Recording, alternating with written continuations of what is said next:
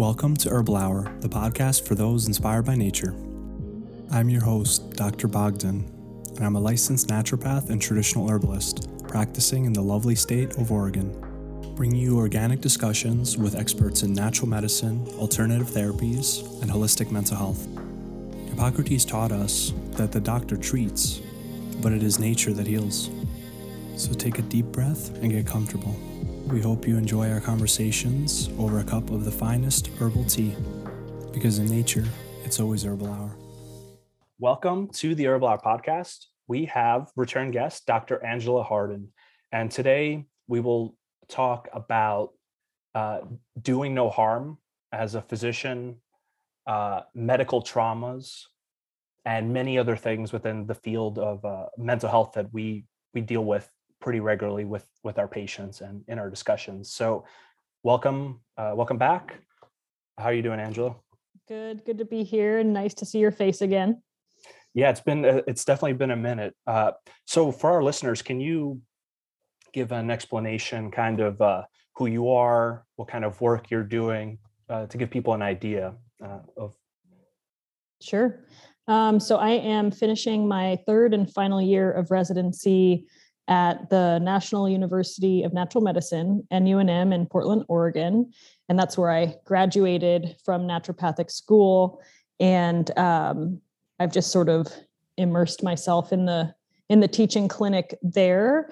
And it is a primary care clinic. And over the years, I've seen my practice sort of hone in more toward a mental health focus, but certainly it seems, especially in the pandemic, like every patient that I see is needing some sort of support in this arena. So even if they weren't struggling, with mental health before the last couple of years, it's really coming out now. And so interestingly, when I was a student going through clinical rotations, I didn't really want to see mental health conditions. In fact, I thought that it was too difficult to deal with people's emotions and hold space for that. And like, well, what was I going to say? What did I have to offer? And it just felt too personal and too vulnerable, I guess. And I didn't know how to respond. Like, seeing that kind of emotion come out from someone else made me feel uncomfortable. And I feel like when I look back on that now, I do recognize a little bit of just sort of growth in myself that needed to happen as far as not suppressing emotions, letting those things, putting a label to those things, and letting yourself be heard so that you can let go of some of that burden. Because I feel like just sharing an experience, a personal experience with somebody else who's holding space is part of the healing process. So there doesn't need to be some fancy treatment that comes in. It's sometimes just holding space and validating that person's experience. And so when I was a student, I was like, I don't want anything to do with this. It's too heavy. It's too much. It means that I have to sort of dig down deep in myself and recognize the part of myself, almost like a mirror of what that patient is experiencing, and because I have a lot of empathy, but it can be very uncomfortable to feel the things that somebody else is feeling. Right. So I think that was part of it as well. So I was like, I don't want anything to do with this. And that was just what I kept attracting. Like every patient, even though I thought they were coming in for something else, it ended up being a conversation about depression, anxiety, insomnia, obsessive thoughts, suicidal thoughts, mania. All of these things kept coming up to me. And I finally stopped pushing back against it. And I just opened to it and said, this is something for me to just a life lesson potentially, or something in me that is attracting these patients. And what is that? And so the more I just let go of, that resistance, the more comfortable and actually the more enjoyment I got out of having those kinds of visits and just holding space and giving validation. And that's why I wanted to talk today about medical trauma, which is sort of this term I'm using to refer to a lot of different areas of, the medical visit that are very challenging from a patient's perspective. And in mental health, particularly, that trauma is most pronounced.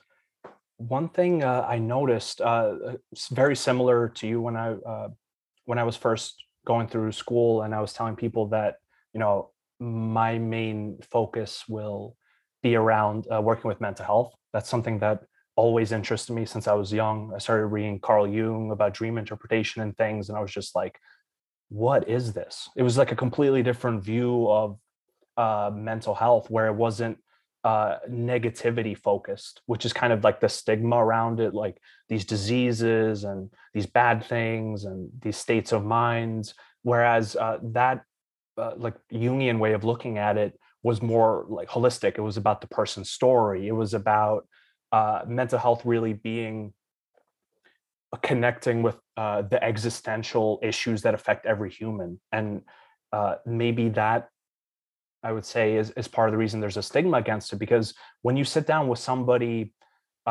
who's suffering from pretty bad anxiety or depression, and the more you talk with them, you find out their story, you start realizing, this is a person just like me. This is a person that I could be if my circumstance was different. And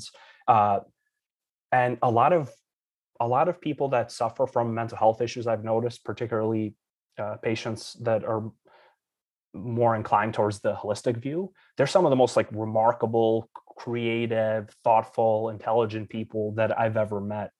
And it's a shame that there's such a stigma around it, because at some level it's like they're against their own selves. So I wanted to ask a question. What do you think about that kind of general reaction that people have, particularly like health practitioners who aren't interested in mental health, when you tell them you're doing mental health, where it's I've experienced things like where they're like, oh, like, wow, that's, oh, like that kind of, the general thing. You can just fill in the words. It's like this kind of like, oh, I would never work in that. It's like they have this idea that, all sorts of wild things are going to happen if you deal with people's mental health. But obviously our health is always mental health as well. Yeah, there is definitely a stigma, and even from the patients themselves. I think a good example is, or a handful of examples, especially being in an integrative clinic. Like, we are a primary care clinic, and some of the patients are just assigned to us because of insurance. And so they don't really know that we're naturopathic or integrative at all. They might just say, well, this is where my insurance kind of assigned me for primary care. They don't know about naturopathic medicine necessarily, but some patients are hesitant to be on medications. And a lot of that has to do with stigma around the medication itself, around the need. Like, it's a weakness if you need a medication. And just full disclosure, I'm an advocate of medication if that's what the patient is needing, based on their risk, based on their accessibility. Insurance covers a lot of medications. It doesn't pay for many of our wonderful naturopathic treatments. But my number one goal is just to meet them where they are. And sometimes that's medications, sometimes it's natural supportive treatments, sometimes it's both. And it's almost always the recommendation of counseling or some other behavioral health supportive person that they can meet with and talk with more than just me. But there is a stigma with medications, and some of it is just the fact that they needed it, and other pieces. So that's kind of from the patient's perspective, or they might say, oh, well, my partner, doesn't want me to be on medications because they think that I should just be able to muscle through, or my friend or my family member doesn't think that I should need a medication. All I need is just to get up off the couch and go run outside and get some exercise. And, coming from our profession, where we do know all of these lifestyle factors that influence mood, we know in the backs of our heads, like, okay, are they getting adequate sleep? Are they eating a balanced diet? Are they do they even have access to food and shelter? Are they exercising? Are they doing all the things that are like the quintessential healthy thing to do? Right. And yet, if you have debilitating depression, you can't often do any of those things. You just need that push to be able to get out of bed and start your day.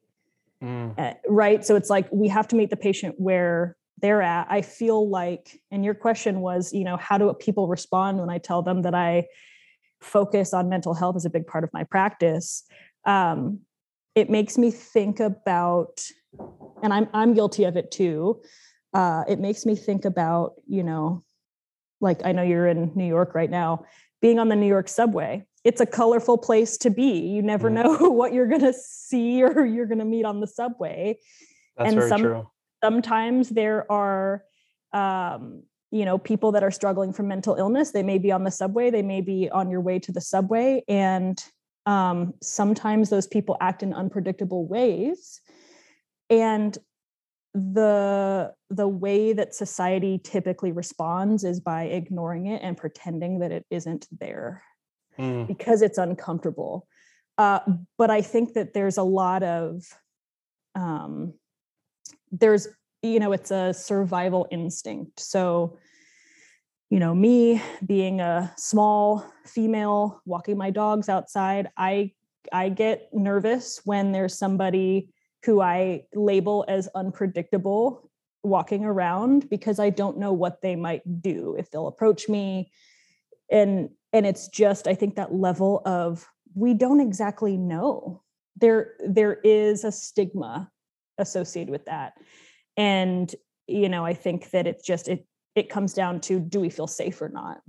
And that's a spectrum too, because there will be patients that need mental health support that I will recognize as not being an appropriate fit for primary care at the level of care that they may need.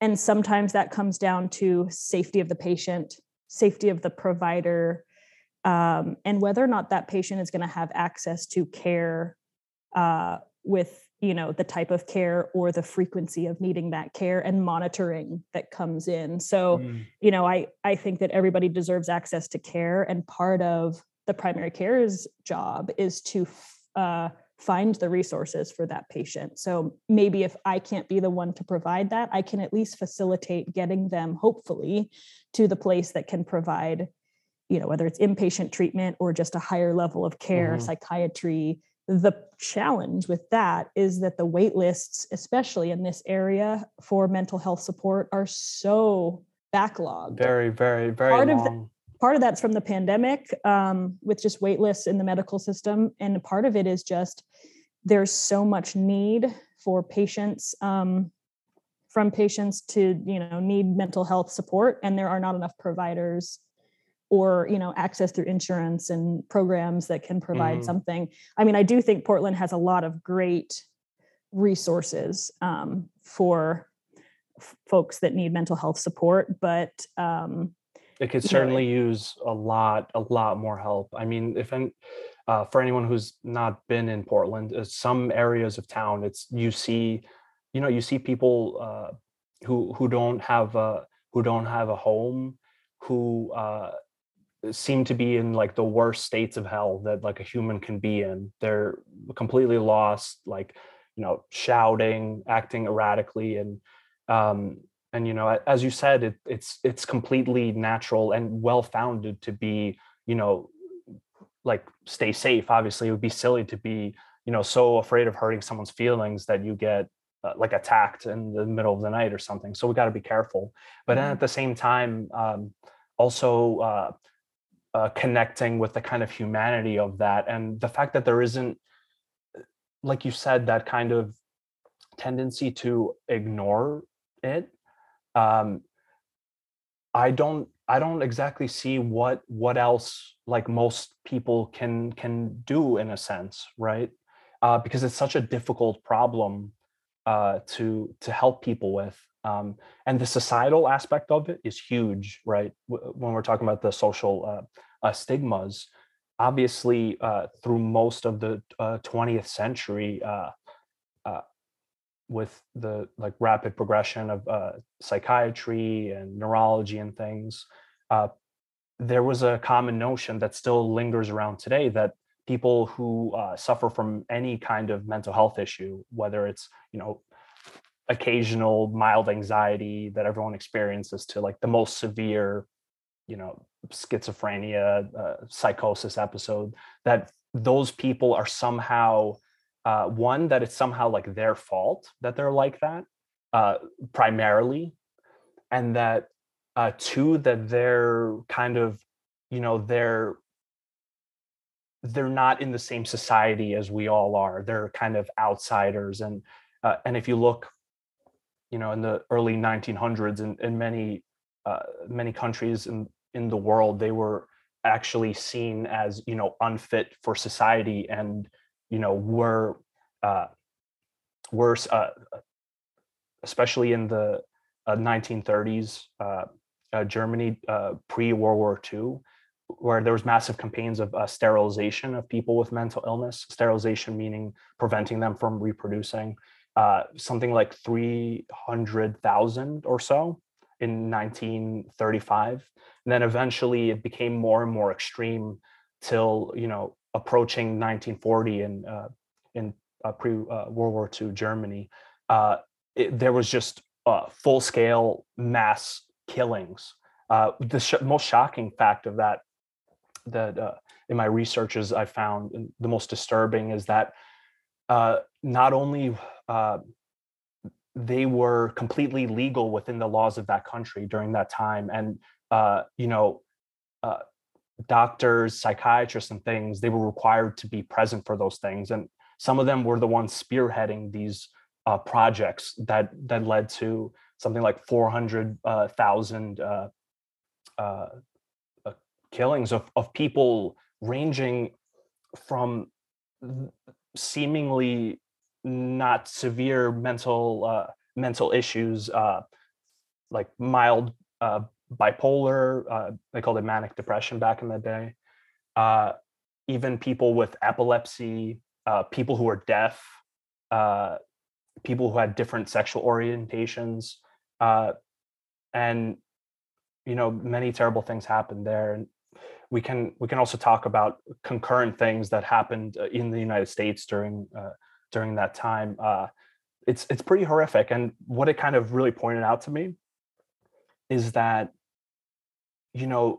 the general societal views towards people that kind of dehumanize them for some aspect, whether it's like what they look like or the content of their mind, to dehumanize them is the beginning of genocide eventually, if that process continues to its end, because it can be perfectly rationalized within that frame of thinking, that terrible things can be done under the guise of medicine by people who swore an oath to do no harm. That's something I want to talk about too, because this idea of medical trauma is really a discussion of how well the principle of do no harm is followed on like a individual, a societal, on a organizational, institutional level.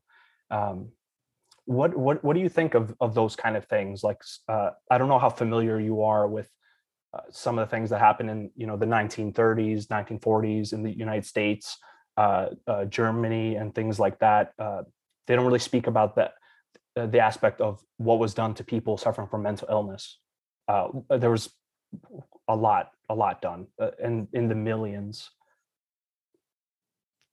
Yeah, I mean, obviously that type of history. I mean, the hope is that type of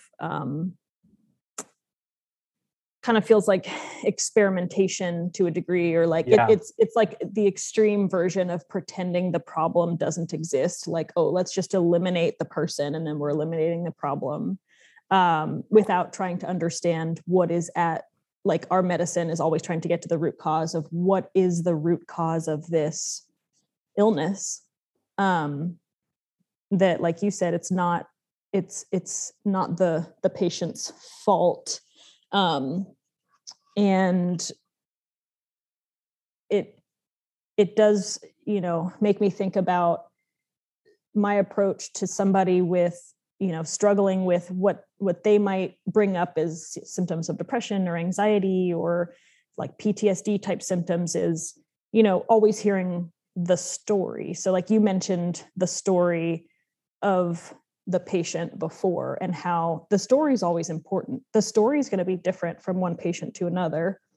And it's like we're detectives, right? We're trying to just get to the bottom of things. That's what I really appreciate about our medicine is hopefully we have the time to give to the patient to hear the story and kind of uncover after several visits, because it often does take a lot of time to get down to the bottom of something, or at least feel like we're getting somewhere. And I think that the notion that we have control is probably an illusion, or the notion that we have it all figured out and we've cracked the code is a lofty goal, but that should always be our goal, is to figure out what is it of this person's story? Like, how could we intervene? How could we potentially try to overturn a stone, and figure out what might have been not looked at? Because, there's all these underlying organic causes of, I would say there almost always is, right? There's this idea that it's either, a body illness or mind illness, but I've never really seen a case where there wasn't some physiological aspects that once improved mental health. Right. And I mean, there's not always this quote unquote big T or little T trauma. There's not always that story for everybody. There is a lot of that big T or little T trauma. If we start to listen to the story and they say, well, ever since this happened, all this, I have felt this way, or these are physical symptoms that I have noticed since this thing happened, and they can pin a date on it. And, we label it as post-traumatic stress disorder or what have you. And the name, for that one, the name changes like every decade or so, right? Because it was called shell shock. Right. It was called battle fatigue, I think, before that, and post-traumatic stress disorder. And, it was almost like, it was like a fact that, the military wanted to just brush under the rug. They wanted to just put a name for it because they were seeing, people in the most stressful situations, obviously war and things like that, who really just, they completely broke psychologically. And there wasn't any really, they had no idea of what to do with that, because it was kind of, like, it was like the elephant in the room, because here there was this idea that, war is glorious and you're doing the right thing, that a lot of soldiers went into the military for. And then you saw some of the strongest men psychologically completely, just break down and hardly be functional after these repeated traumas, especially this long-term stress response that never ends. That's kind of like PTSD, where the stress response just can't wind down after some amount of events or over time. Yeah. And, obviously it started out with that sort of label gained recognition, or that cluster of symptoms gained recognition from the military. And luckily since that point, that diagnosis has expanded to include anybody who has suffered anything that their body has labeled or their brain has labeled as traumatic. And I think it's important that we recognize, going to war is a big T trauma, but there are so many little T trauma, so many little T traumas that can result in the same response. And knowing that response or the trigger can be so more subtle than going to war from an outsider's perspective, but Yeah. from the person that's happening to, their body and their mind is responding in the same way as if they are under attack.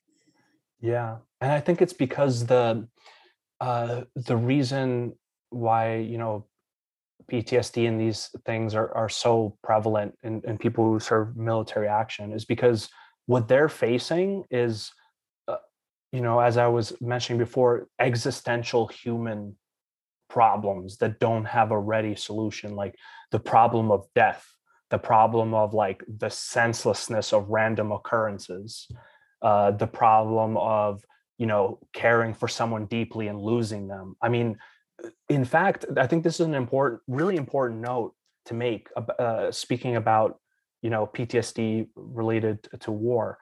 In most cases I saw, it wasn't actually, it wasn't that they got PTSD after, they were in really intense conflict or the fear of death or something. A lot of time it's when, their best friend like died in front of them, and some, they came back home and they lost their whole group of like their closest friends, and there's like all the survival guilt about this. So there's some fundamentally like very human causes for PTSD. And what I would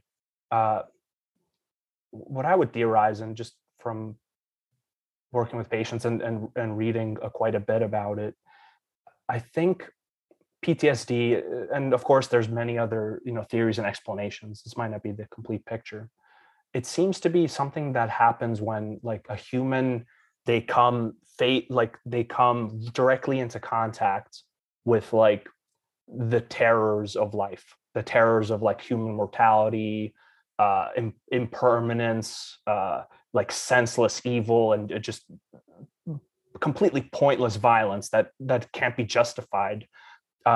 And the whole worldview of the person is thrown upside down, right? If someone's really optimistic, believes in, God or a higher force that guides them, when they see things like this, they get such a direct glimpse into some of the terrors that we try to hide away from, that, their whole belief system and their deep innermost convictions just completely unravel, because they can't really understand how they can believe in the good nature of the universe and see such evil.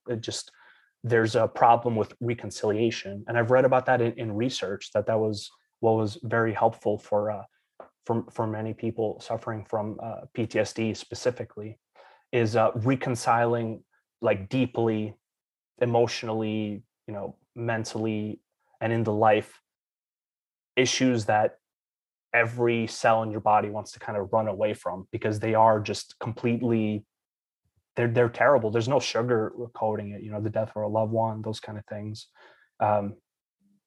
What do you think on that, on the topic of what PTSD is? What are the factors in it? How do you view it? How do you approach it when someone comes to you and they say they had, a traumatic event? Yeah.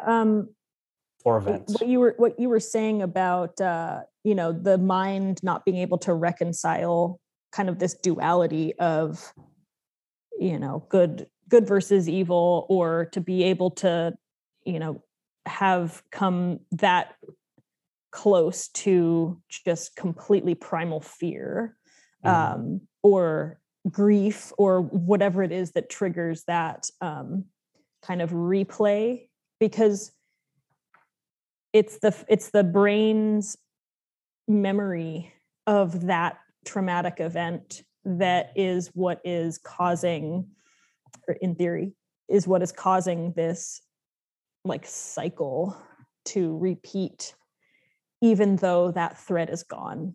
Now, it's a different situation if somebody continues to be in danger. That's not necessarily post-traumatic. Like, that is traumatic over and over and over, like repeated trauma. If somebody were to be in an unsafe environment for a long period of time, they're just being traumatized over and over again. But this idea of post-traumatic stress is the trauma is done. The the physical or the mental trauma that happened one time. Theoretically, the body and mind should have only responded to it then.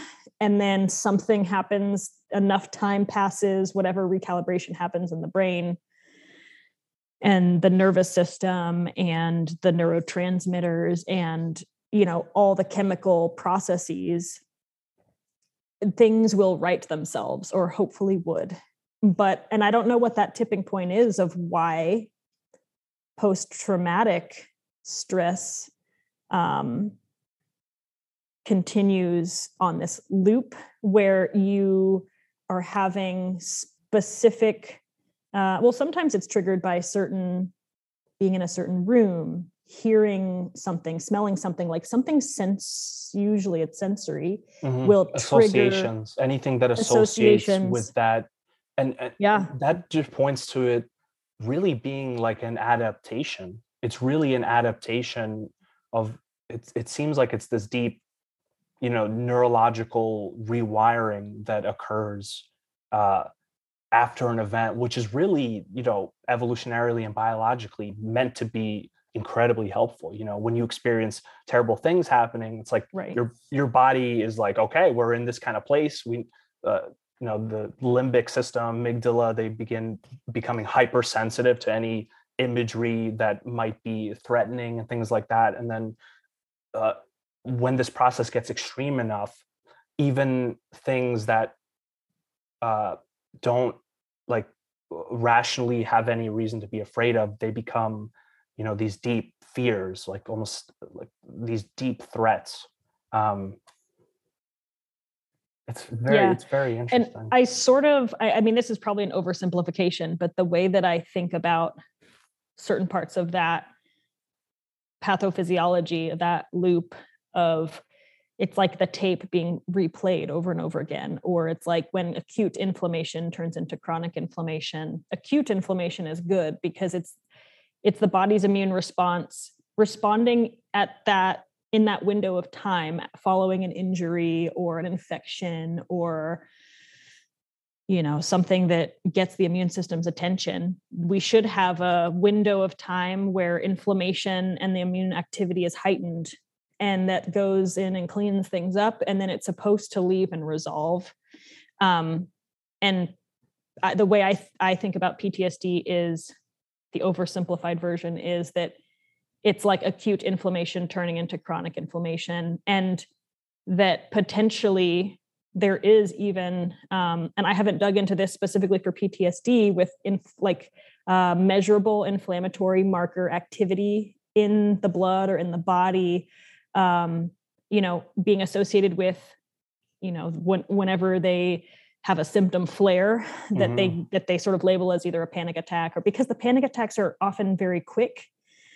So it depends, but I do know of a potential association with the increased inflammatory markers and mania. So there is a potential relationship there, which is really interesting. So it's like there's only so many with pretty much every mental illness I've looked into. Yeah. And there's always some physiological thing going on in the brain, neurochemistry. Right. And then of course, like the other limitation is we can only objectively measure so many things. Like, yes, our labs we are able to detect certain abnormalities in labs, but that's only because we've designed, we think about, oh yeah, let's see if this marker can be measured. I mean, there's so many things we just have no idea what's happening. We can only wager a guess as far as what do we actually think is happening in the pathophysiology when we have this symptom, or when we have like this mood change, or this flashback, or this hallucination, or whatever it is. Like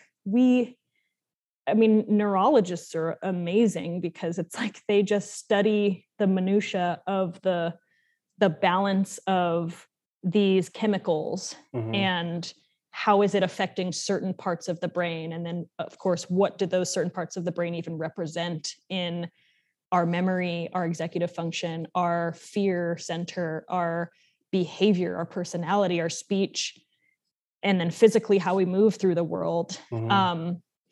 But I do kind of think about that loop of, acute inflammation becoming chronic inflammation. If it's just an easier way to label it in my mind, that would occur without the trauma continuing to be there, similarly to somebody who's had a traumatic brain injury.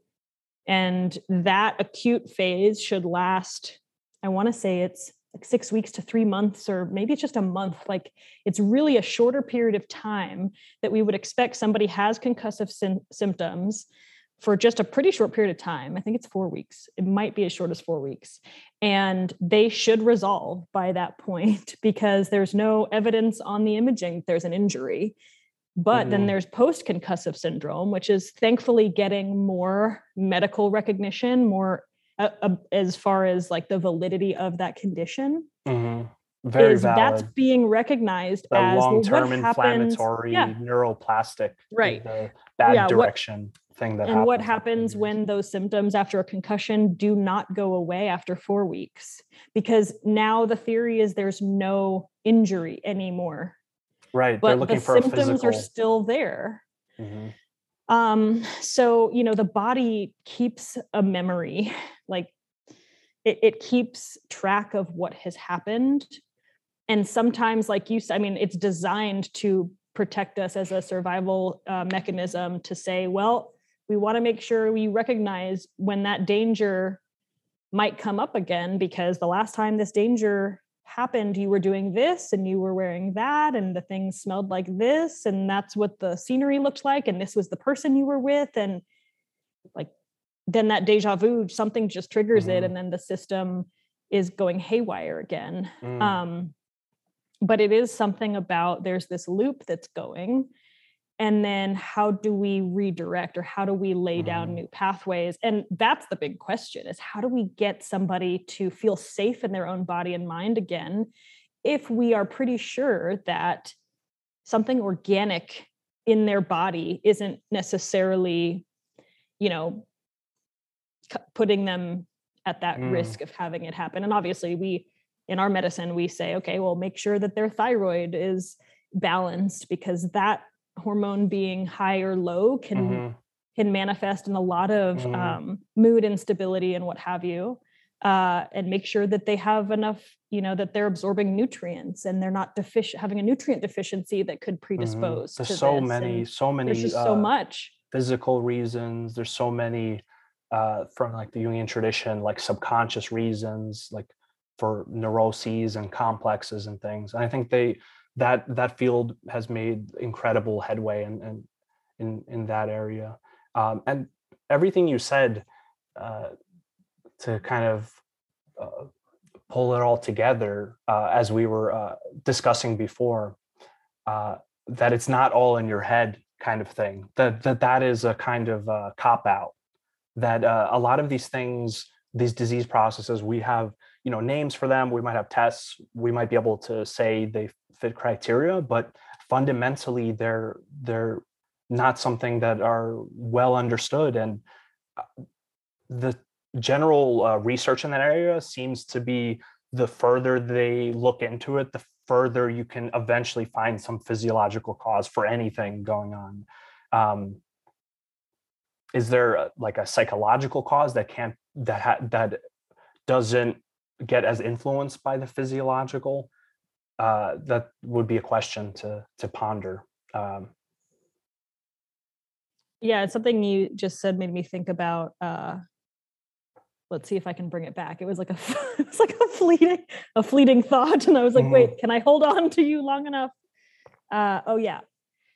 So what you were saying makes me think about something that I bring up to students when I'm on shift a lot, because I have medical students on shift with me, and they see the patient for the majority of the visit, and then we all consult together. And then, and there's so many like diagnoses that and it's, easier for us to use the label just to kind of put things in a box. And there's good and then there's bad to doing that, obviously. And I'll come back to that. But with the diagnoses, you can use a symptom as a diagnosis.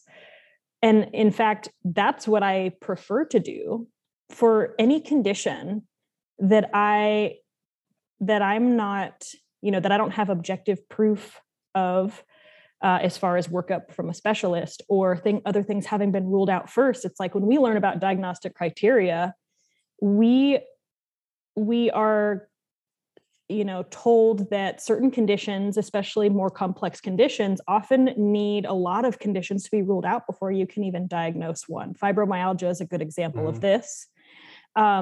Psychosis is a good example because there are a lot of organic causes of psychosis. So the psychiatrist wants to make damn sure that that patient experiencing psychotic symptoms isn't drug or alcohol induced, isn't medication induced, isn't, I don't know if the psychiatrist is really looking into nutrient deficiencies and starvation and like these fundamental things. Are those in place before we can say, okay, we are actually pretty sure that the psychosis was not caused by these things?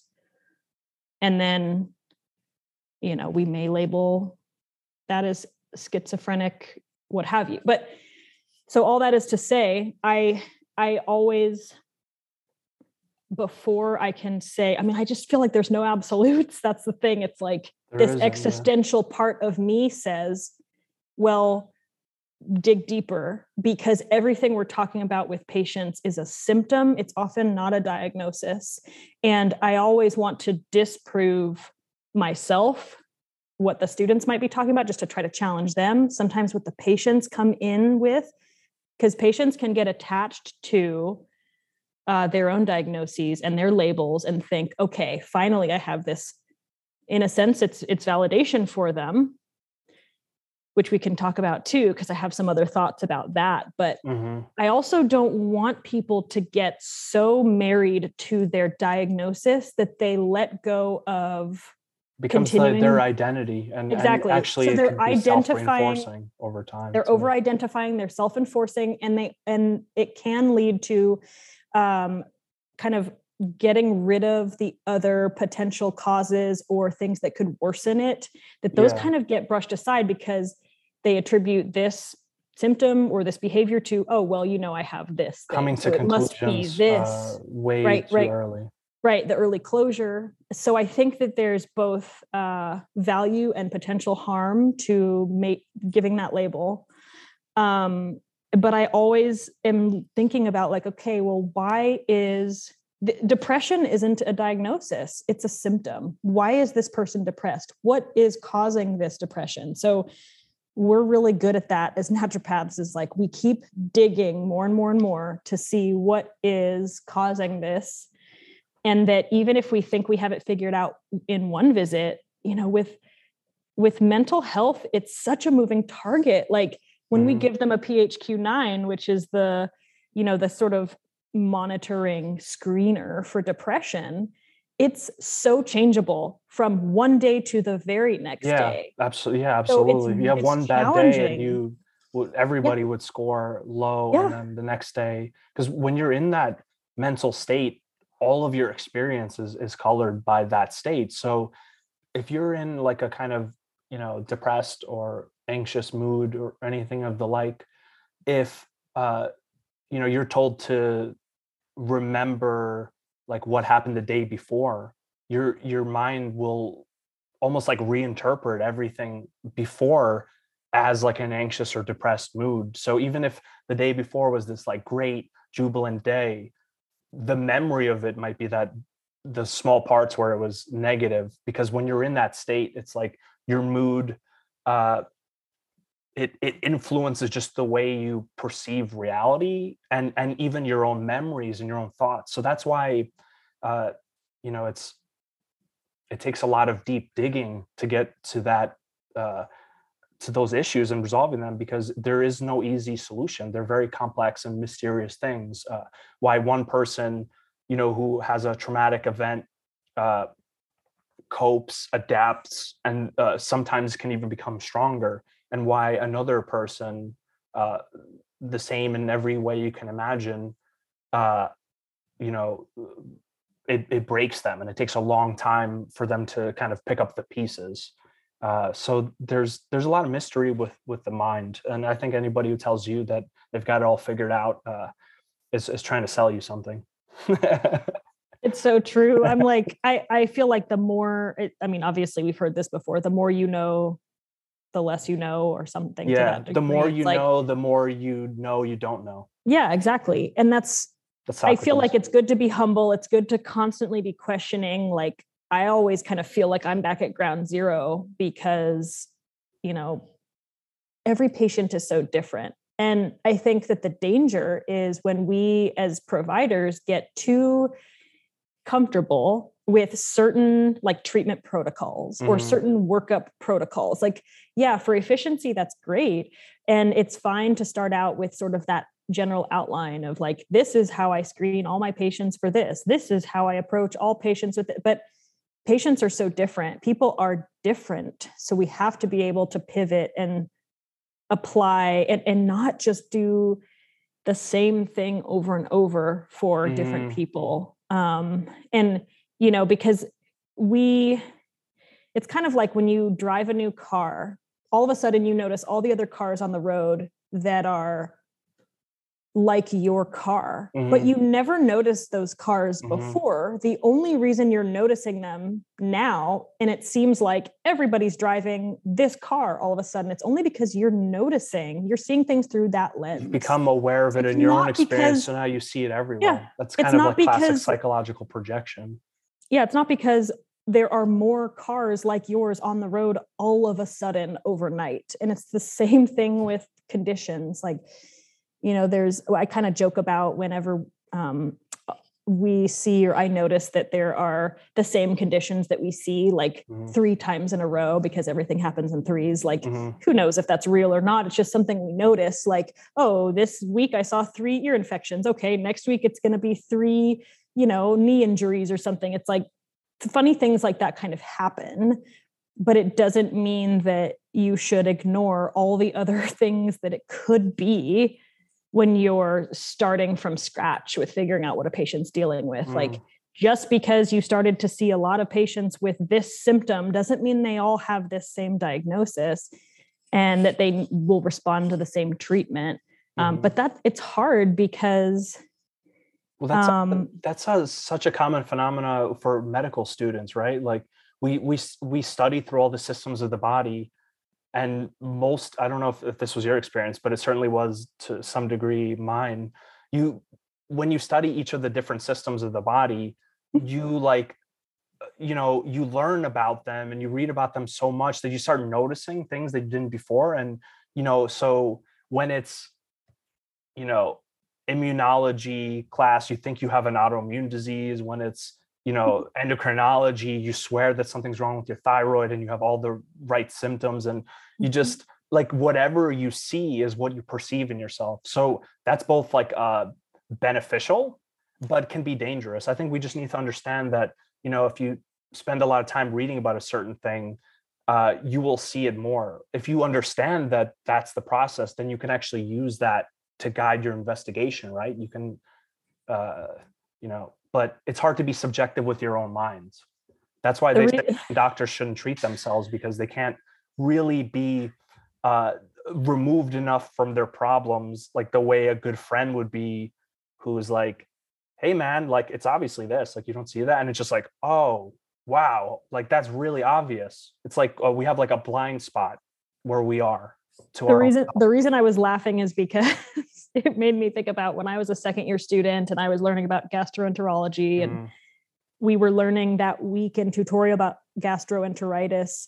And I that very next day, I got a bout of gastroenteritis, but I think it was because I had drank like one of those juices, like the pre-made like juices and whatever. And I just thought it was hilarious because I was like, my body was manifesting. It's like a synchronicity. It's a synchronicity. And I think that was a synchronicity more so than it was a psychosomatic response. But I'll never really know. Weird. I will never know because it's not like, it's like it blew over in a day or two. But I just thought it was so funny because, I mean, our imagination and our empathy and all the reasons why we would feel something that, we're learning about I think it does play into our experience. I mean, they're not separate, like body and mind are not separate. We know that. So. No, they're not even kind of, and it's interesting that there's kind of two camps even within mental health, and they've pretty much existed for as long as you can look back into history.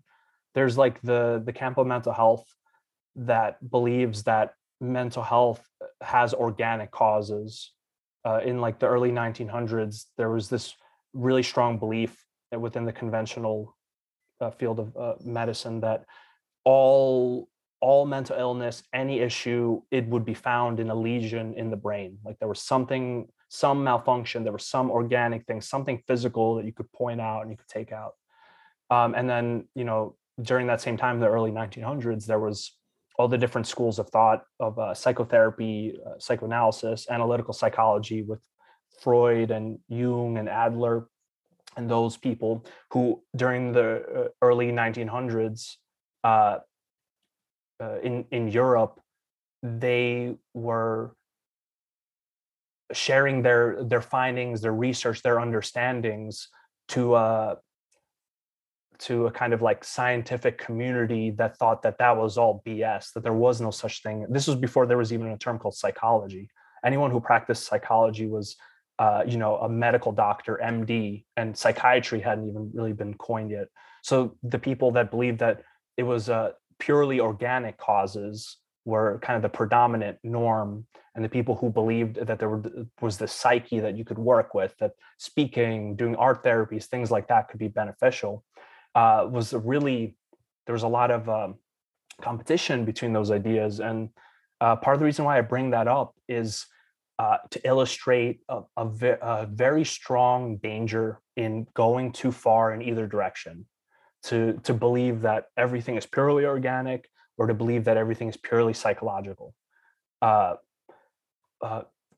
In the United States, it was pretty much the 1930s to about the 1950s. During that time period, I believe it was 1939 or 1949, a Nobel Prize was awarded for a revolutionary new psychiatric procedure. And that procedure, at the time, to the culture, was thought of as, the future of psychiatry and, innovative and the answer to all these things that we had no answers before. And that procedure was something that today we kind of recoil from, and that's lobotomies, which are something that even in the United States between the 1930s and 1950s, something like at least reported 30,000 psychiatric patients underwent lobotomies. And not even to dive on the medical ethics of these things, where many people who were in psychiatric hospitals were not there voluntarily, and they did not consent to any kind of procedure. So there's a kind of medical ethics issue of anyone who knew what was going to be done to them. I don't think any person would want that to be done.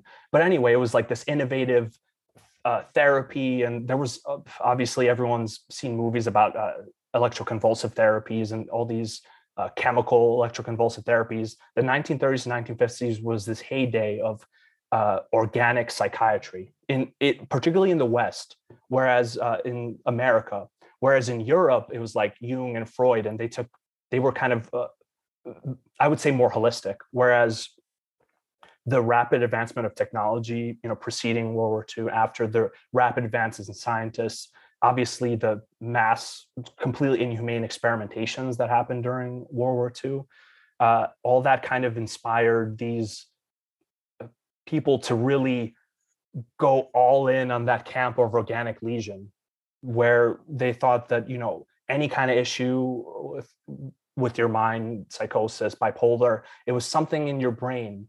And so they took that part of the brain out, right? It's very common, modern, conventional at its worst ideas. Like, you got a problem with your gallbladder? Just take it out, no problem. You got a problem with a person with mental health? No problem, just take them out. Like this very, very cold, inhumane, really just like barbaric way of viewing these very subtle things. Well, it's also overly simplistic too, because what you're saying is like, okay, some things we can see an organic cause, other things we can't. And I agree with you. We should be neutral in our approach to and our curiosity to figuring out or getting to the bottom of these conditions and symptoms. And what you're describing is this, extremist view one way or another. Like both extremes are dangerous. Mm-hmm. And there's two.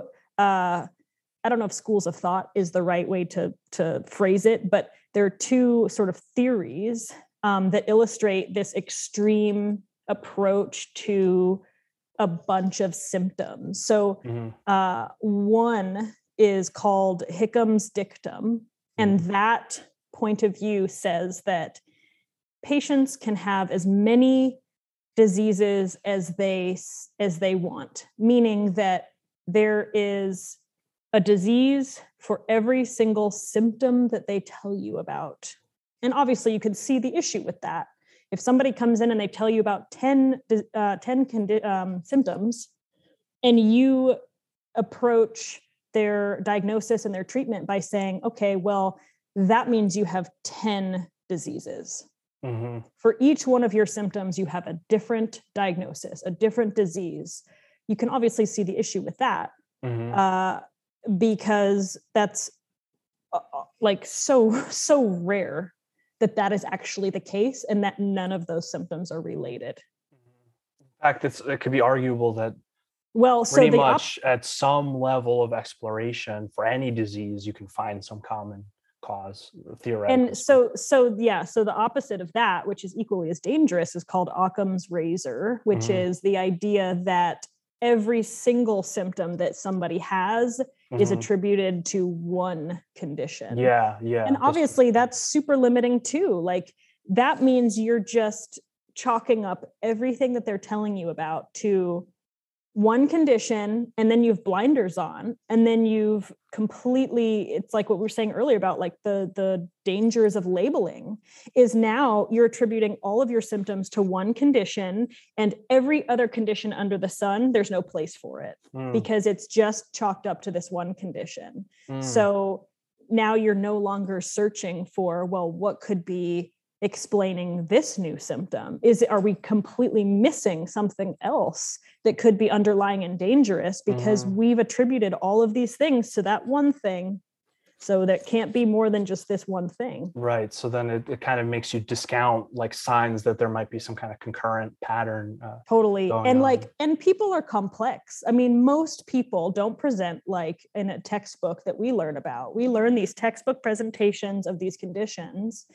And so that is for the sake of our learning, we have to sort of simplify certain things just so that we can digest the material, but also remembering that most things don't show up like a textbook, and you're lucky when they do, but they usually don't. So even pancreatitis, for example, surprisingly, I've known 3 people personally who've had pancreatitis within the last few years, and none of them had vomiting, even though vomiting is like one of the cardinal symptoms that we learn about being associated with pancreatitis. And none of them were alcoholics. None of them had binge drank the night before that either, which is another. So if you rested too much on that theoretical thing, you might have discounted it. You would miss it. So it's like we always have to, we use the information we're given as an outline. That's a starting point, but we can never just hang our hat completely on this textbook presentation or just, Occam's razor versus Hickham's dictum. We can't jump to those extremes. It's like we have to just train ourselves to be constantly questioning, constantly digging deeper, especially when things aren't quite adding up, or you're not coming to the obvious answer. When you first do the workup for them or you first talk to them, you have to just keep digging and trying to figure it out. An important point here on this kind of just the theories behind diagnosis of conditions, particularly when it applies to mental health, in the DSM, they're always coming up with new names for things like that. What I always ask is, does it change the treatment? That's the part that disturbs me, is that a lot of obviously it depends on the practitioner and how they go about it. I would say the wiser they are, the more that they would differentiate treatments based on these condition names. But many times it seems like 90% of the time within maybe a conventional mental health model is in coming up with like a specific, DSM name for the condition with all like the sub specifiers and all this. And it begs the question of, okay, now that we've named it, now that we've named these group of symptoms, does that actually change how that person will treat the different versions of it? Will it even change how physicians will treat anxiety and depression? Because when I see, particularly in the kind of more primary care conventional model, there's some statistic that something like 80 or 90% of all antidepressants were prescribed by physicians who didn't specialize in mental health. They were kind of just, you went into the doctor's office with a stomach ache, and you mentioned also that you might be feeling a little bit out of it, the PHQ-9, and just the worst kind of McDonald's medicine version of it, where they're just kind of handing them out.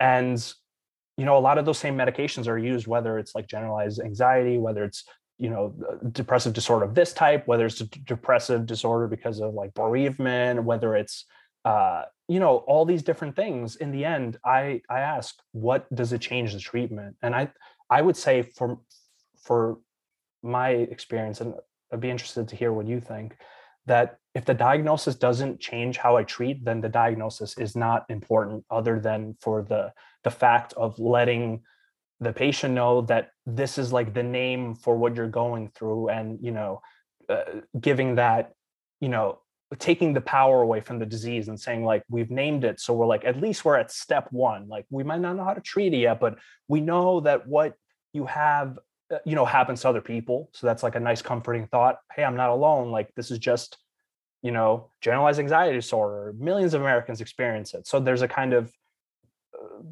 beneficial effect from that. So yeah, how does it change the treatment, between all the specific variations and things like that? And the thing that I love about the more, depth psychologies is that the diagnosis always changes the treatment, because you're working with like psychological factors, symbolism, ideas and things. So if someone's, afraid of ghosts because they had a strange experience in their, earlier life, or they're afraid of ghosts because they watched a movie, the treatment is completely different, even though it's both a fear of ghosts, because the idea behind those things has to be worked with as it is. It doesn't fit into a textbook. So the diagnosis is really like a page long expression of all the different factors going on in the mind. And our work in a lot of ways is to pull the pattern out and find what is the way to resolve this process. The mind is always trying to heal itself and rebalance. So we have that on our side, at least. It's not like we have to do necessarily the heavy lifting. And like you said earlier on, which I think is so true, and any physician who focused on psychology that I really look up to and admire their work and read a lot of, they all said the same thing, that the patient story in mental health is the primary thing. That is the most important thing. That is not just from a compassion standpoint of hearing their story, but it's the most important thing for basically helping them with what's going on, and we learn a lot from that too, right? Because every time a patient comes in with something like really hard to deal with, you have to deal with it too a little bit, because it brings to mind that this is, this kind of reminds me of things I've seen my friends experience, or, so we learn a lot. It's a two-way street, let's say, when it comes to mental health, I think. And if there isn't, then I question how effective anything like that could be. Yeah, there's a lot I could say in response to what you were talking about with, does our treatment change? Based on the diagnosis. Yeah, based on the diagnosis. And so I think that sort of how I approach that question, the answer is multifactorial.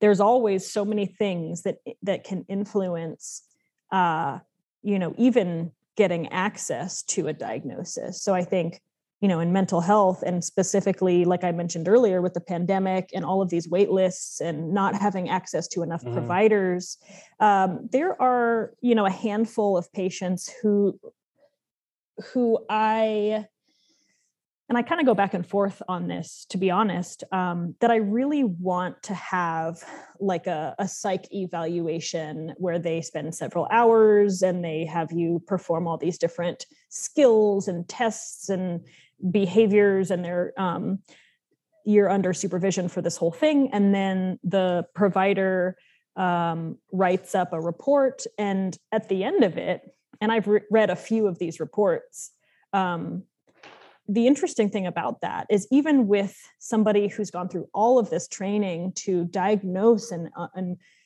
go through these questionnaires and these observable traits, even with all of their training, they still, when they write up their diagnoses, they still use terms like, well, these features are suggestive of this.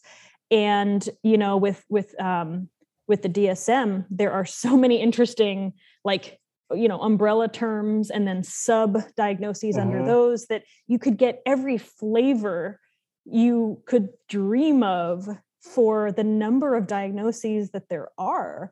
I mean, there's a diagnosis that's called literally stress and trauma related disorder.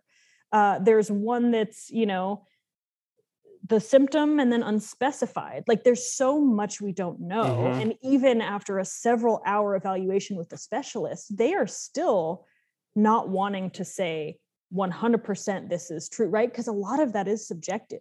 Like, they're not objectively measuring, other than having them fill out these questionnaires that are supposed to be objective, but we know those aren't objective either. Those were just created by somebody that thought that the cardinal symptoms of this should be laid out in this questionnaire if they answer this or that.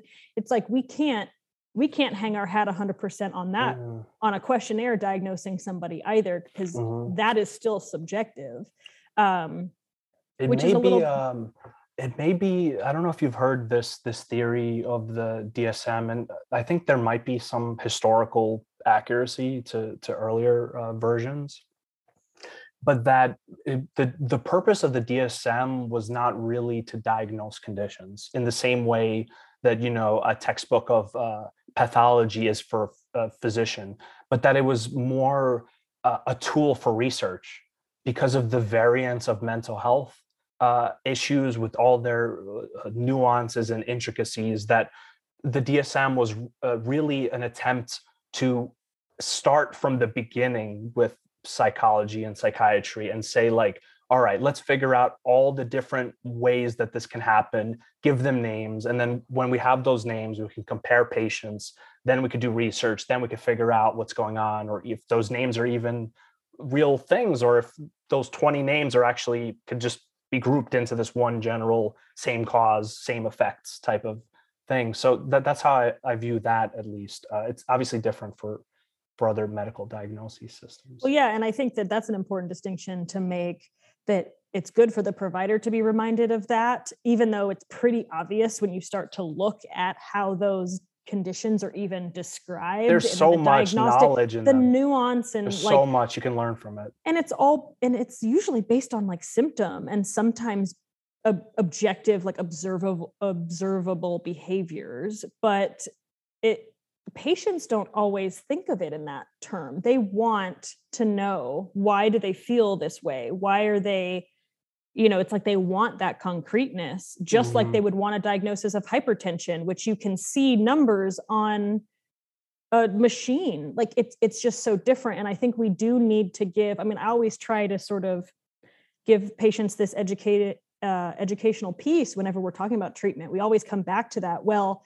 we're treating you based on you as a person, based on the symptoms you're telling us about. And then we are also, thinking about family history, because family history of mental illness does inform what the patient in front of us might be. Yeah. So those names are amazingly useful. Even their response to their family members' response to medications, good or bad, could give us some information as to how that patient might be responding to that same medication, because there's a genetic piece that goes into that. And so, but it is an educational, amazing and so useful and educational.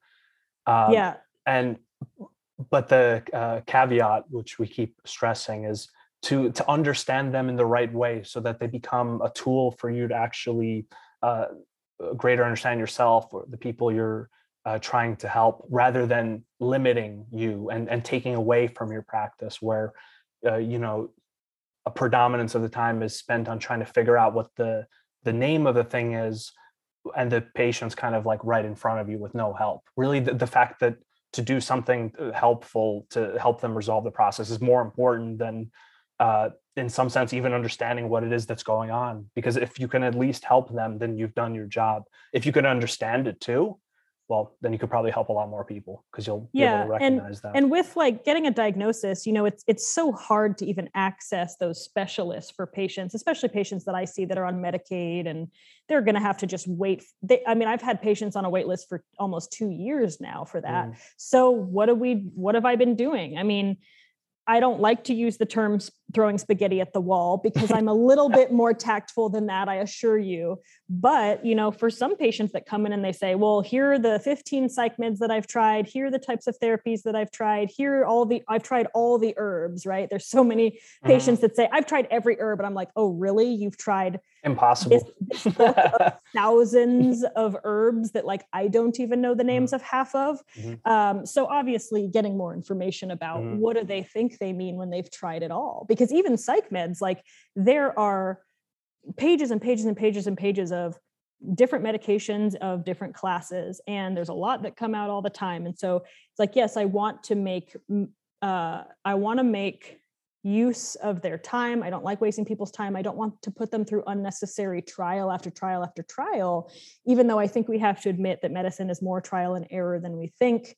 But just like what you're saying with, does the diagnosis really matter? A lot of times it doesn't. And in certain situations, if I'm not sure of, or I'm still maybe considering a certain diagnosis and I want to start a treatment, I'll just make sure that I monitor for those potential either worsening of side effects or symptoms as a side effect of the treatment, because some treatments will bring out an activation of a condition that might have been underlying, that might not be presenting yet. And, bipolar depression is often mistreated as unipolar depression. So that's a good example of a lot of people with bipolar disorder have depression as their more dominant symptom than because longer duration, so several months. It ends up looking to people that are from the outside looking in, it looks like this person's just got unipolar depression without any sort of manic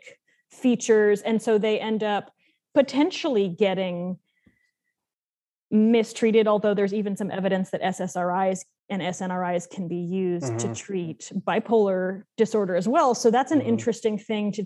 It's kind of just using different puzzle pieces and making it fit the individual's needs. And then, back to, do we need to know the diagnosis? I'll even ask myself the same question when I want to order imaging, when I'm thinking about ordering labs.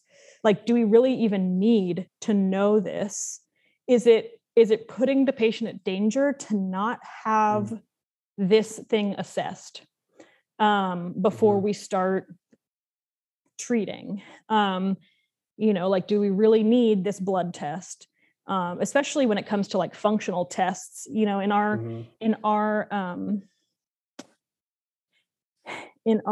what's the word I'm looking for? Profession. Thank you. Yes. The simple words. Um, I'm like, yeah, I know some medical words. I don't know. I don't know simple English in words. our medical art, in our field of medicine. In our medicalese. Yes. There's a lot of like functional tests, and functional medicine is this term that I can't actually stand because it represents, I think, at its extreme, even though it might be coming from this place of wanting to figure out the root cause, I think it does end up potentially fixating too much on expensive panels of tests that we don't necessarily know enough about to say how does it change the treatment comes in there how again. does it change the treatment what the result is going to be? Are if we not, even then like why are you doing it? Is the test even like validated? Like, do we even know that we're going to get the same consistent results and that's going to translate to this pathology, seeing these elevated levels? So there's all of the, like a GI panel is a good example. Like a lot of those fancy, expensive GI panels, you know, unless we're testing for celiac disease or H. pylori or inflammatory bowel disease, like things we want to know about if they're present, it honestly just tells you, oh, this enzyme is low. Well, I probably could have figured that out based on their symptoms without the test. Oh, this one thing is elevated. And what does that mean? That there's inflammation. Well, no shit, there's inflammation. Yeah. They're having IBS. You know what I mean? So it's like, it's not telling me anything I didn't already know, but then it just costs them however many hundreds of dollars, or it costs their insurance however many hundreds of dollars. So that is a particular thorn in my side when I'm like, why are you either making your patient or their insurance pay for this $500 test that's functional, that you can tell based on their symptoms? If you listen to their story, if you are a good history taker, you should be able to figure out a lot based on history. And I think, if anything, like something that was a good thing that came out of the pandemic was our ability to go from in-person visits to virtual visits and give virtual medicine without the need for a physical exam. And we got really good at history taking and figuring out just those times when you would want the physical exam. And I'm not saying physical exam isn't important. Like, I think not doing a physical exam, you know, at least 1 or 2 times a year could be a disservice to people. I mean, it absolutely could be. But I also want to recognize how, if you're good at getting that story from somebody, you should be able to figure out, at least have an idea within the ballpark of what they're dealing with. And then if you need a follow-up physical exam, you have them come in. If you need a follow-up test, a lab test or an image, you get that ordered. But you should have a pretty good sense of what's going on by just hearing them out and knowing which questions to ask. And obviously that's the art. That's the art of the science, is just hearing the story, but can you bring out the elements of the story that are the most useful? And every practitioner is going to have their own, they're going to have their own strengths. Some are going to be, you know, well suited to, the stories of patients and pulling out symptoms from that. I think us naturopathic doctors in general are pretty good at that. That's why the field even interested us, because we like to have more extensive conversations, looking for deeper roots, looking at the influence of all the factors in the body, all the organs. And others are just going to be wizards with their hands in terms of, physical diagnosis. Like, for example, my dad is a surgeon, and obviously in surgery, you know, scans are the way to go. A lot of times they, like in a hospital, it's like, don't even bother with the physical exam. We're going to do the scan anyway. But what my dad's told me is that he's had, he's had more than one instance where, you know, the scan was normal, but he felt like their abdomen, he was just like, something's not right. And, you know, if asked, he couldn't even tell you exactly what. It's like some gut or intuition thing. And, you know, he'd be like, okay, we need to bring them into surgery, like, immediately. And when he would say that, the hospital would basically say, well, why would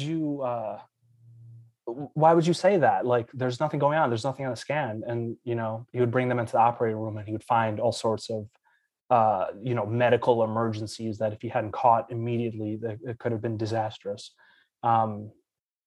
So yeah, there's a lot of intuition related to medicine. And I think that that's the art of it, and the mind and the psyche are incredibly subtle. So the study of the mind, the psyche, and psychology is really more of an art than a science. And there's, of course, both aspects, the art and the science part, but the art and the intuition is very important. Um, so yeah, I wanted to ask you what is your view on what doctors, the medical system can change to help with medical trauma? Because we were talking earlier about medical trauma. So what are some things you've experienced, learned, that you think might help prevent uh, healers doing harm to the people that they're trying to help? Yes, it's the $64 question, as my grandmother would say. What's that value with inflation? Is it the $187 question now? It must be, because she was born in like 1920. So crazy. So yeah, when people ask me what kinds of patients do you see in your practice, and obviously I've talked about the mental health part of things, but the pattern that I'm noticing for every single patient, even those that aren't outright struggling with mental health symptoms or disorders, is that they, for one reason or another, they tell a story of a medical, trauma, or being invalidated by other doctors in the past, or they came in with all these symptoms with no explanation, and they did all the tests, and in the end, whether or not it was said, it's all in your head, that was kind of the implication. Well, yeah, or the hands up and say, well, we don't know what it is. Or it's just psychosomatic. Or they weren't even given the workup, or they weren't discounted given the from the beginning. Yeah, they weren't given the amount of time to even address the complaint. Mm-hmm. Or they had their complaints chalked up to something else. And so they were mismanaged, they were misdiagnosed. And I'm seeing it a lot from patients that have like dysautonomia. So dysautonomia is a really interesting sort of cluster of, potentially with a lot of comorbidities, conditions that are, I think, now gaining a little bit more recognition and a little bit more understanding, but they're relatively new conditions as far as the labels that people have finally found for them, or the unifying, one label that unifies a lot of symptoms. But, in dysautonomias, there can be neurologic symptoms that present, there can be cardiac symptoms that present, there can certainly be, mood changes, there, dizziness and like palpitations and chest pain and syncope sometimes. So very scary symptoms that have a lot of like system crossover that, from a cardiologist or a neurologist, like the patients that I see that have these types of symptoms are gaslit without knowing what other term to use, where they're told that you're fine, like your workup is normal, therefore, right? It's like we rely sometimes too much on the workup, because if the imaging and the labs are normal and this, provocative test didn't elicit anything, then you must not be having the symptoms. It's like we're not actually listening to what the patient's experience is. So we're completely discounting the fact that that patient has a story, and they're trying desperately to make their story heard. And instead they're being told your workup is normal, therefore you are not ill. And it's not really even fully doing their job, in some deeper sense, right? Because from the patient's point of view, they have some issues. They go to a doctor, healer, practitioner, because they want help with what's going on. They want to either resolve it, they want to know what it is so they can begin resolving it. they want these kind of things. And to them, like, what does the diagnosis really matter? They want help with their concern. Whereas on the other side, it could be this viewpoint of the, doctor, healer, practitioner, that their job is just to keep people like from dying, basically, and that they have no further, anything outside of that sphere is not important to them. So when they see, everything's fine, it's like, yeah, everything's fine, but it's not fine. And that's the place where if you have that happen to you, you probably find, someone who actually will work with what's going on, even if they don't have a name for it. A lot of times, going back to the diagnosis thing, a lot of time I rely, like, within my own mind, on more traditional names of diseases and conditions, and more pattern-based things that you might find in like traditional herbalism, that has like a kind of intuitive aspect of it, where the diagnosis is really just an explanation of what are the causes of the current state you're in, right? So you're like, this hypothetical person is, does not sleeping, they feel really stressed, they're always like on edge, and they can't get their, mind to slow down or whatever. And you look back and you see that they were through like some of the most, terribly stressful events over the last year, with no stop, like barely making it by, like almost, not making it through all those experiences. And you come upon a lot of different ideas, and every practitioner is going to have a different idea. Some might say that that's something like chronic exhaustion.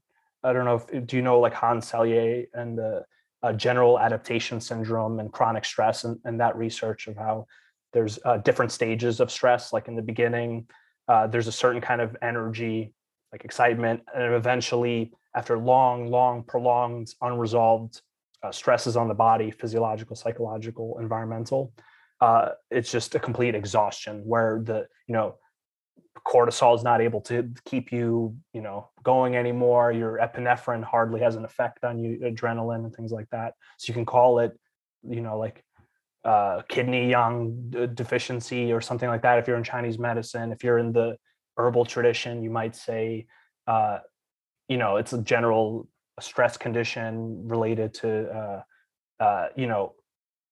the stress response and the adrenal fatigue, and those kind of things. These are not like actual literal diagnoses. They're more like ballpark patterns for like, I've noticed this. And then even more so when, I gave that patient some adaptogenic herbs, which specifically that's what they work on, supporting that stress response process, helping relieve that chronic stress pattern. And they worked. That's kind of, you can use diagnosis as a kind of tool for your treatment, where you just know it as a tool. You can tell your patient that this is what I think is going on, and this is why I think this is going on, and this condition might be called something like this. That's a name for these symptoms, and these are what the underlying things are, and this is what I'm going to do about it, and this is how we're going to know I was right about it. How are we going to know if the treatment's even working? All those really important things. So that the art aspect of medicine, I think, cannot be emphasized enough,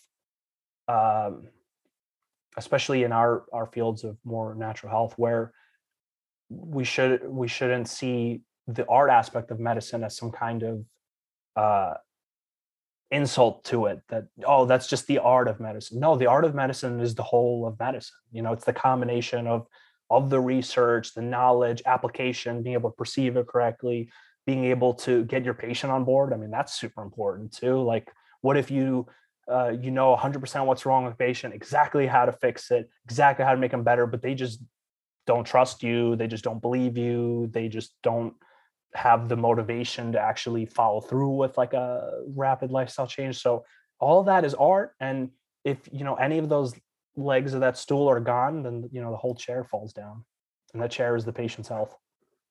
Yeah, and what you're describing is using the treatment to confirm the diagnosis in a sense, which, is something that we didn't talk about earlier, which I think is really important, because especially if the treatment, and this is also part of the patient education piece, but especially if the treatment is,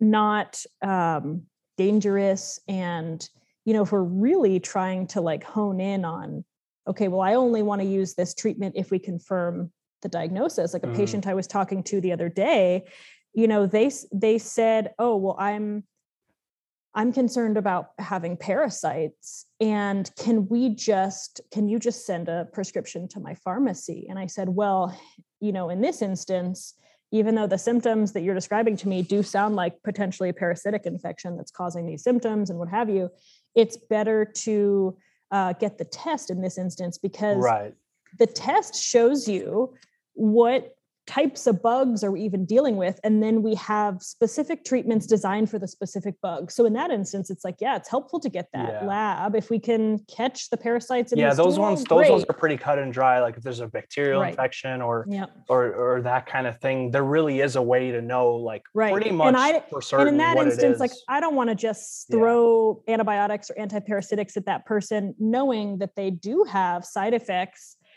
Some of them are transient. Some of them can cause like elevated liver enzymes and things that I would rather not do when we can get a simple stool test. So if the test is easy enough to perform or obtain, it's not wildly expensive, and it changes the treatment. It changes the treatment in this case. Whereas with conditions that have so much crossover, like all these nuances of the mental health conditions, the that chronic, complex, the ones that everyone. I mean, if you try, I swear, if you had patients who were diagnosed with one with ADHD, one with OCD, one with generalized anxiety, one with mania, I would sort of wager that no one would know the difference if they were just watching them throughout their life. If they were just hearing the symptoms that were being described to them, so many of those could be, they have crossover, symptoms and presentations. And the nice thing is some of those conditions can be approached in the same way. I mean, there's so many different treatments to offer anyway. And that's like what's so great about our medicine is we learn the conventional piece, but we also learn so much beyond just that. That's the fundamental theory of our profession.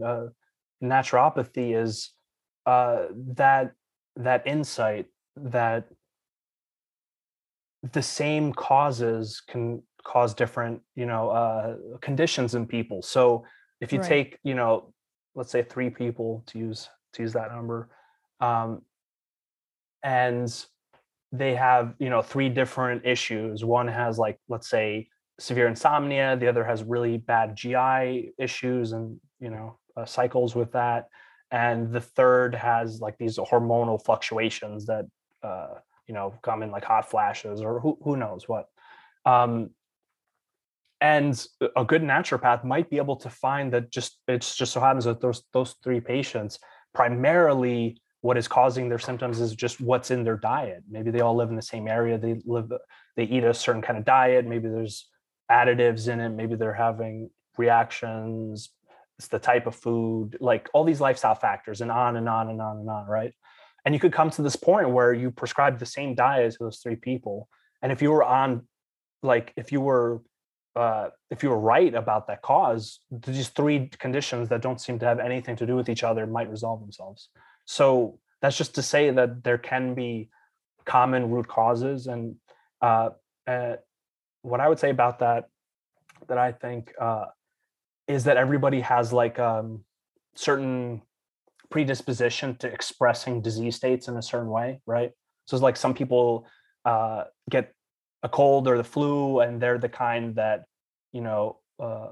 always gets like muscle aches or something. And there's other people who get that same cold and flu, and they're always the one to get a stuffed nose, and others who always get a sore throat associated with it, others who get like a phlegmatic cough, and they all have the same disease, but the way their body expresses that disease state is individual to their own like weaknesses of their organ systems, or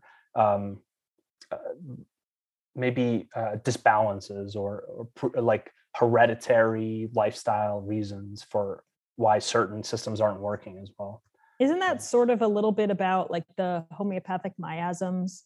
You know, you have all these sort of miasms that can present so differently. And so having, you know, people within from those different miasms get the same condition, they're going to manifest it differently. One person might mount a crazy high fever and then they're better the next day. The other person might be sort of sickly for like weeks and weeks and weeks, or they might have these sort of like subclinical symptoms. And exactly. There's like this disease process and we don't really exactly know what it is, but it has all these like characteristics, and although the same process, it expresses itself differently in people, and you just get deeper and deeper and deeper.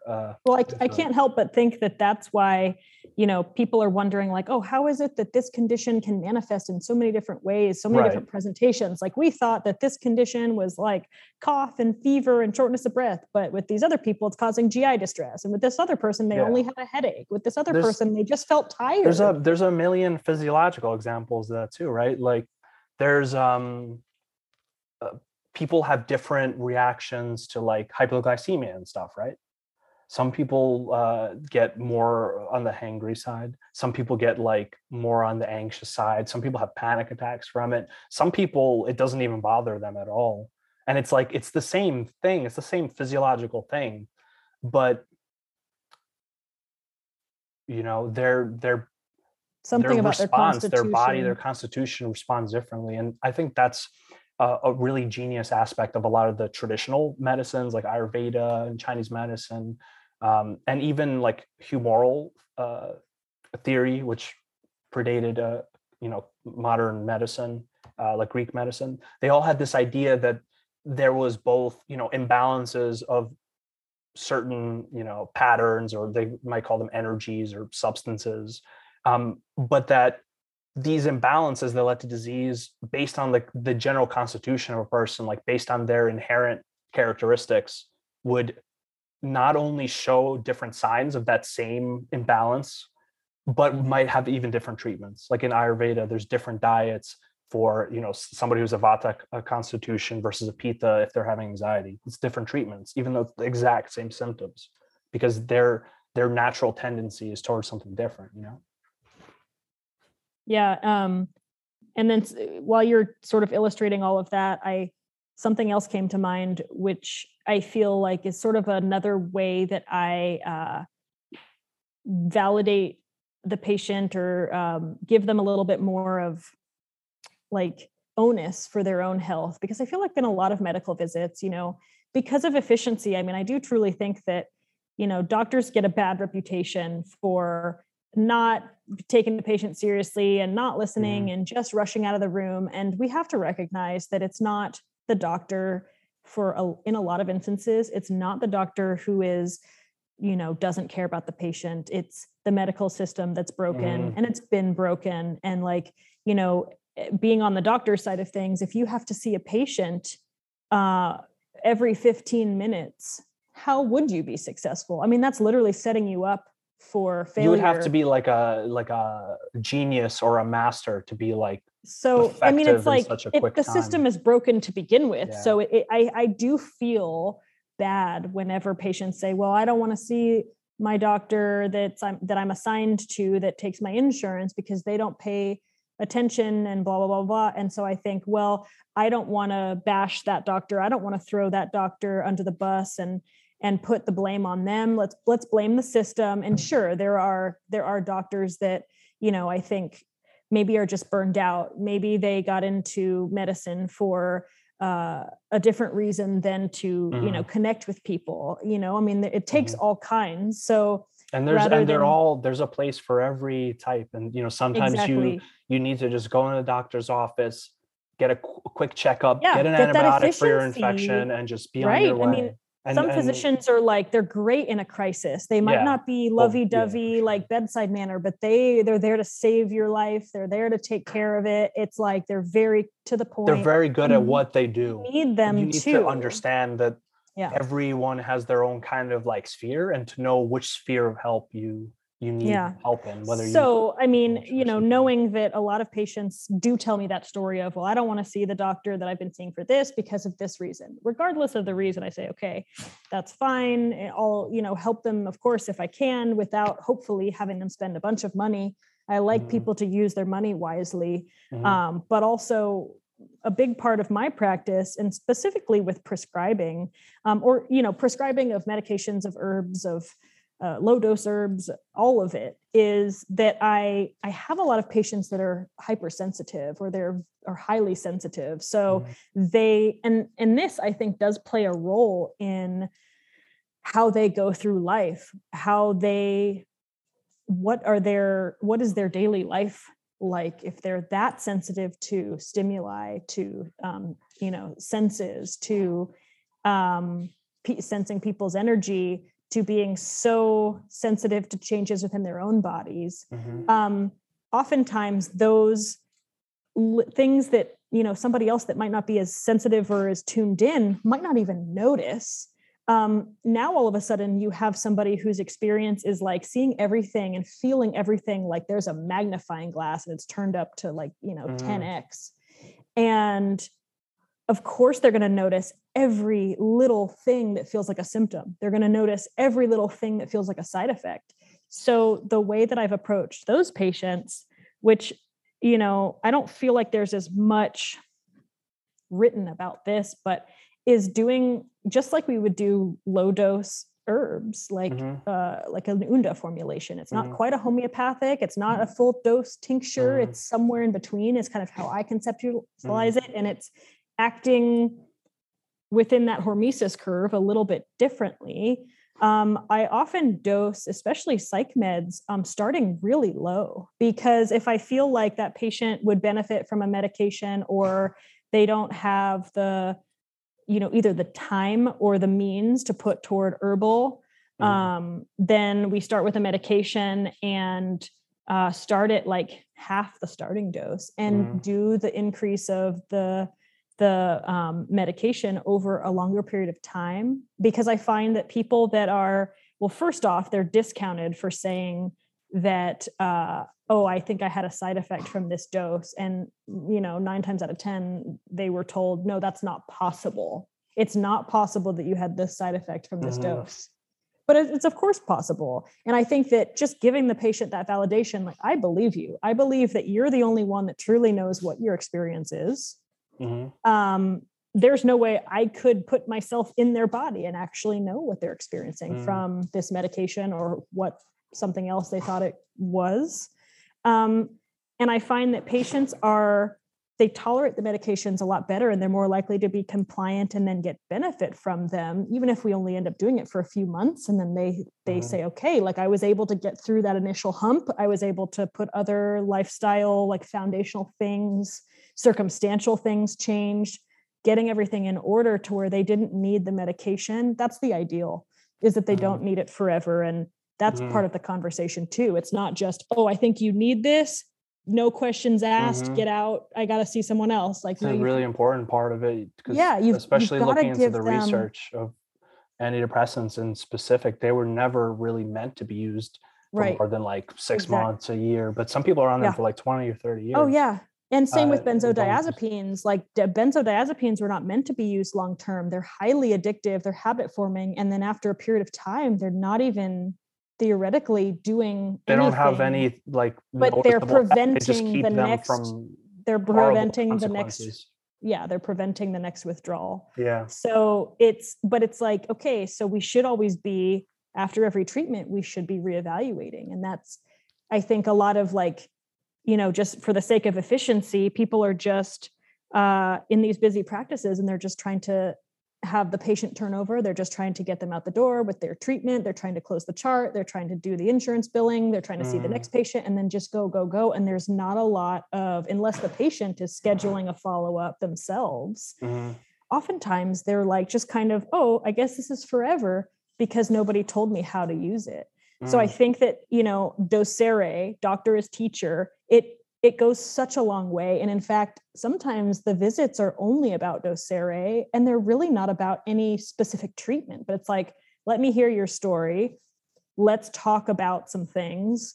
Sometimes we talk about potential options or approaches, and then they just might go home with some written information to read up on and then come back for, some people just need to, because they have had some sort of traumatic experience in the medical visit, they need to be given time and space to kind of come to that next step of, okay, what kind of treatment am I willing to even dive into now? Because some trust was lost along the way between that patient and some physician. And you might be the next physician that they question, are you going to harm me?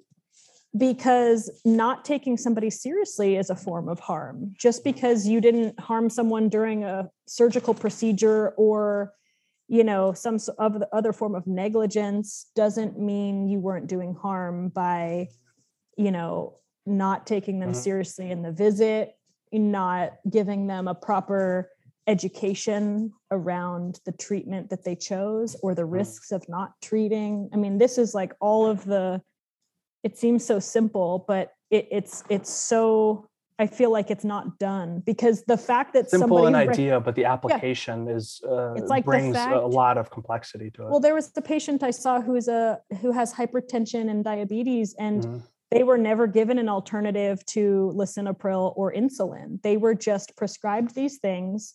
Not much follow-up was done. Zero education about the conditions and the different treatment options were given. And when I started talking about these symptoms and they're telling me about all these side effects they're having from lisinopril, I said, well, were you ever given other options? They said, no, I've never been given another option besides insulin. I've never been given another option besides this blood pressure medication.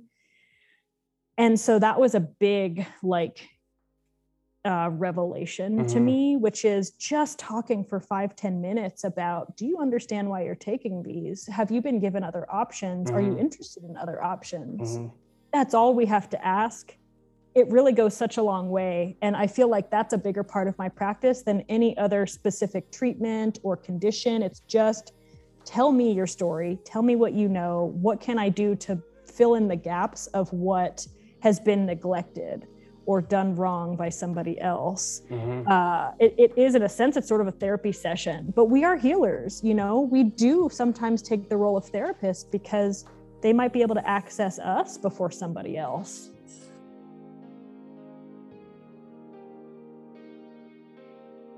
The naturopathic profession has many principles of how we should treat our patients.